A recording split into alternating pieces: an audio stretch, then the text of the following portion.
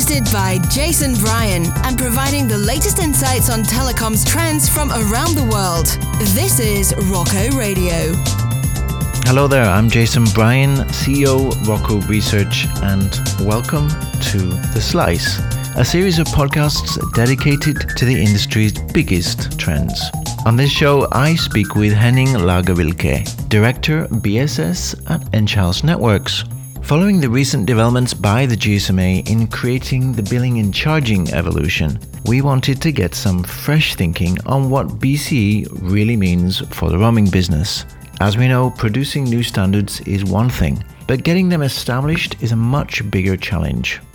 With the help of Henning from Enghouse, I had the chance to ask the big questions on what BCE really means for the industry, and most importantly, what's its potential.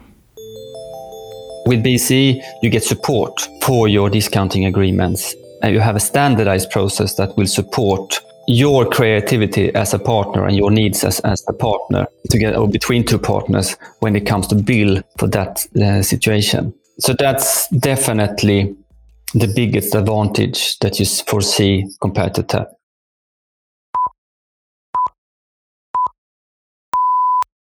Thanks for joining me again, Henning. Let's start with a question on Enghouse. How would you say Enghouse is innovative in the BCE market? I talked about our single core, single entity platform for all business-to-business elements. What we succeeded to do is to actually support BCE on that platform and being able to not only support the BCE file flows or things like that. We managed to support the complete end-to-end process for BCE, which is kind of necessary to address BCE, I would say. We of course had some benefits since we had for both roaming and interconnecting a single system, and we were end-to-end compatible in processes for both these revenue streams. The BCE process was a good fit since it shared a lot of those elements that you normally reuse. Like from a roaming perspective, it's really not that much. BCE is a completely different process compared to TAP and RAP exchange, but it still involves the same type of data. From an interconnect perspective, BCE is very much inheriting their processes when it comes to the type of reports you exchange on an irregular basis, the reconciliation where you compare the home router data that you have in your network already with what the partner is invoicing you, being able to do this down to DDR reconciliation. That's tools that we could reuse and enrich to support the BCE. So from an innovation perspective, it's of course we've been following the BCE progress within GSMA, and we've been talking about with our customers how we should address this, and if there is a need from the market to actually have this type of solutions in-house, if it should be an outsourced solution. But it seems like the market is ramping up a lot. They want BCE, which is fantastic, and it's good for us to be in a position where we could address the problem with BCE or the solution to the BCE problem kind of quick. The nature of our platform is that it's a transaction-driven platform. It likes big volumes of data, which BCE to a large extent is when you look at the amount of transactions you actually should support or might support going forward.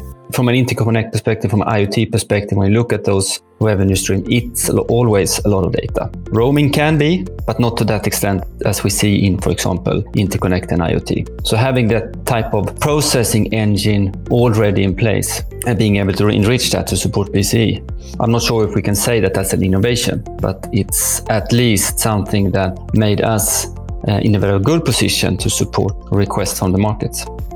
And what would you say are the specific benefits that BCE bring over TAP?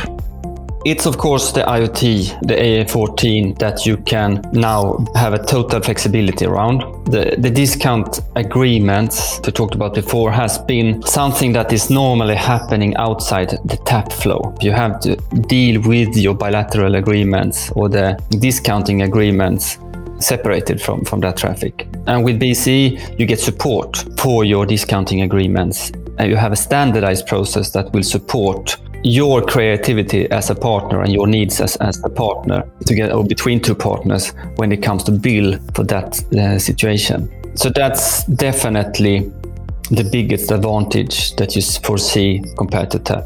In the long term, the BCE standard as such could benefit much more than just roaming for mobile IoT and 5G. There is no standard, so every carrier relationship is a one-to-one relationship. If you were using BCE, you could have a global standard for all your carrier relationships all over the world. Like today, we are investing in AI interpretation so that you can read your partner invoices. If you are a carrier, you could get hundreds of invoices in different type of formats.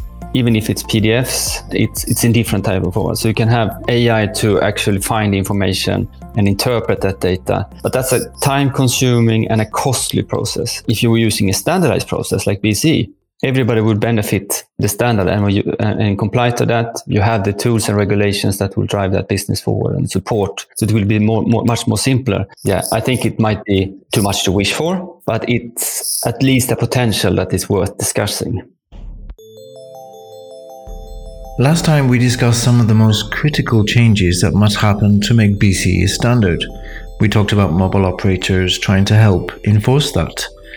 Is there a product or service which you think might be the catalyst for BCE becoming a global standard? Yeah, I think 5G roaming is the driver. Mobile IoT as well, but 5G roaming specifically because you need BCE to support that relationship. That's already regulated. You could, of course, bypass that bilaterally, but I don't see the benefit since the standard as such does cover the billing relationships, right?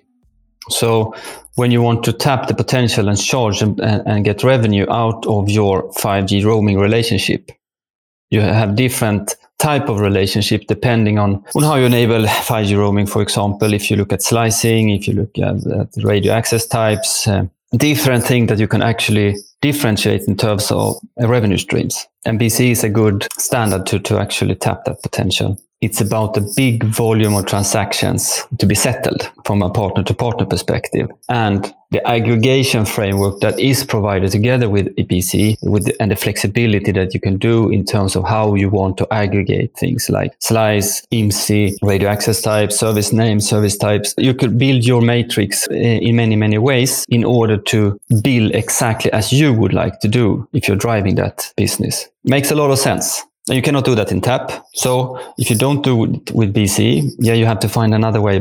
From our customers, we see more and more requests, and they are also requesting to have support for BCE in order to tap the potential of mobile IoT and 5G.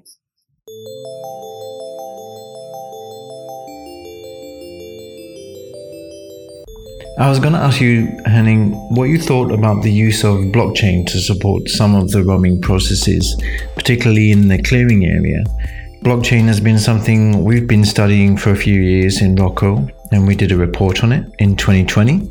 There was a number of vendors that came forward, mostly in the clearing area, to take part in the research. What's your thoughts about it? There are some initiatives around blockchain, especially around the settlement process, which makes sense. That's maybe where we can see the benefit, but there is a big question from my perspective when it comes to the benefit of the blockchain when you go a little bit down on, for example, the transaction level. It will be too costly. Like we have to think about the energy that will be consumed over time to support the blockchain on big volume. There is definitely a possibility for blockchain on the settlement side, but on the transaction side, I don't think so. It's interesting because we heard similar stories from some MNOs that they have been part of groups to analyze what they can do with it for roaming, but the business case just didn't stack up. And these are big, ambitious MNOs who you would expect to be interested in innovating their businesses as much as possible. Is this also your feeling? I totally agree that it's not sure at all that it will justify the investment. I'm not sure at all that there will be a need for blockchain. BCE is a good example where you have the capabilities of bypassing blockchain because there is a simple way to match the data. So as long as it matches, there is no need for a blockchain relationship in the settlement processes. And when you go to where the data doesn't match, then you cannot use the blockchain because then it will be too costly. So then you do the reconciliation on transaction levels. So you basically lose the benefit in using blockchain. It's more than 10 years ago since we started looking into blockchain and to see how that could fit our data model. But at that time, already then, we could see directly that since we're working with transactions, from a transactional level, it makes no sense to introduce blockchain because that will cost an enormous amount of resources in the end as the blockchain grows.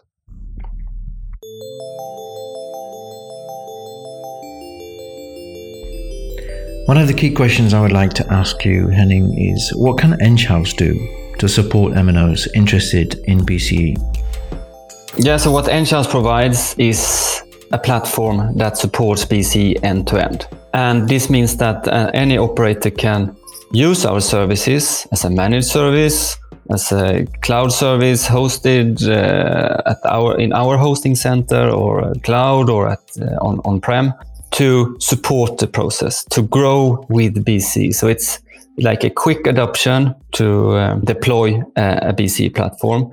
And then the operators can use it just for BCE. They can use it in parallel with another system for roaming. They could use our platform, of course, for both roaming and BCE. And if they would like to, in the long term, to evolve with BCE for interconnect, etc., our platform will support that as well.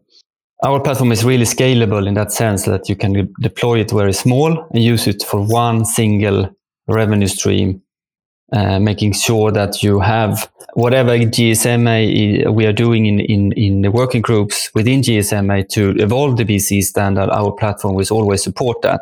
It does not only support BCE as it is now, it's also supporting BCE as it's going forward and how it's evolving. And we have a platform that is really, really capable to support that.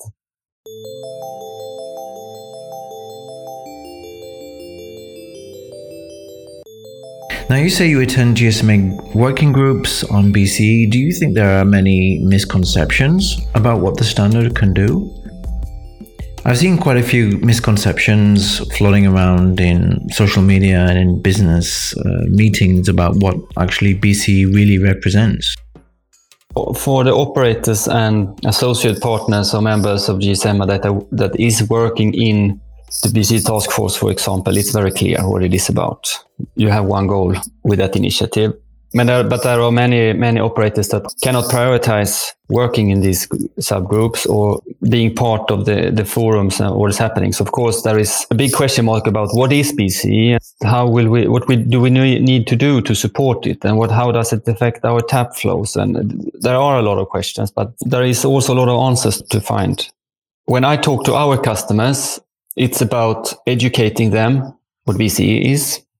To some extent, understanding from the business why they need BCE, why is it important, and when that discussion is finalized, so far 100% of our customers does see that they would benefit using BCE going forward. It's a billing and charging evolution, but it's also something that makes things more simple, and it's a benefit in terms of getting rid of manual processes that are happening all over the place in any company today. Mm-hmm. And I will, of course, be happy to talk to anybody that is interested about BCE.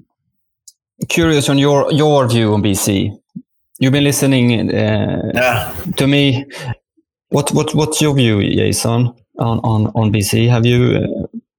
I think it's clear the TAP standard is not being supported anymore. I think it's clear the TAP was invented for a different world of telecoms, which doesn't really exist anymore. A world where roaming was a premium service and a world where bill shock predominated. So I think the clearing process is definitely needed to evolve, and BCE is a great evolution of TAP. It's definitely helpful in terms of IoT, machine-to-machine support, using a more streamlined and flexible system, and makes total sense. I think there's still going to be some challenges with global adoption, no matter how many big tier 1 MNOs are supporting it. If you consider that there will be many MNOs who don't know anything about it today, there's a lot more education that needs to be done about it. And vendors are talking about this right now.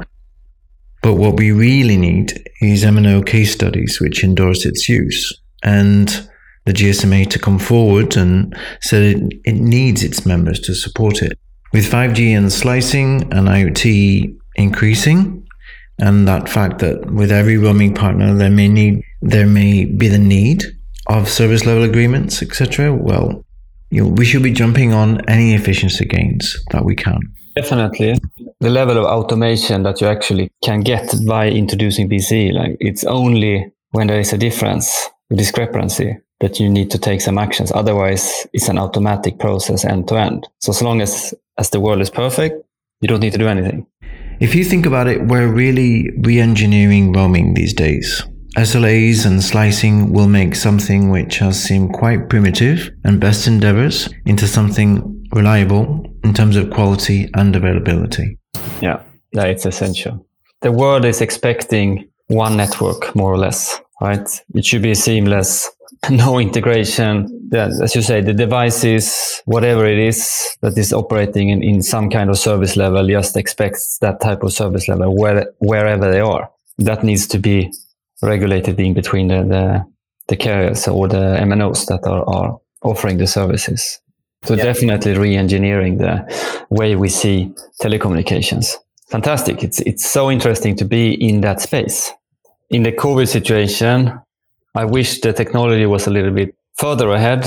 Like if you look at VR and being able to use 5G and VR together for football games, or like in a COVID situation where you cannot visit any stadium, but you could do that from a VR perspective. We have the technology, but it's not really mature enough to allow us to get into that experience.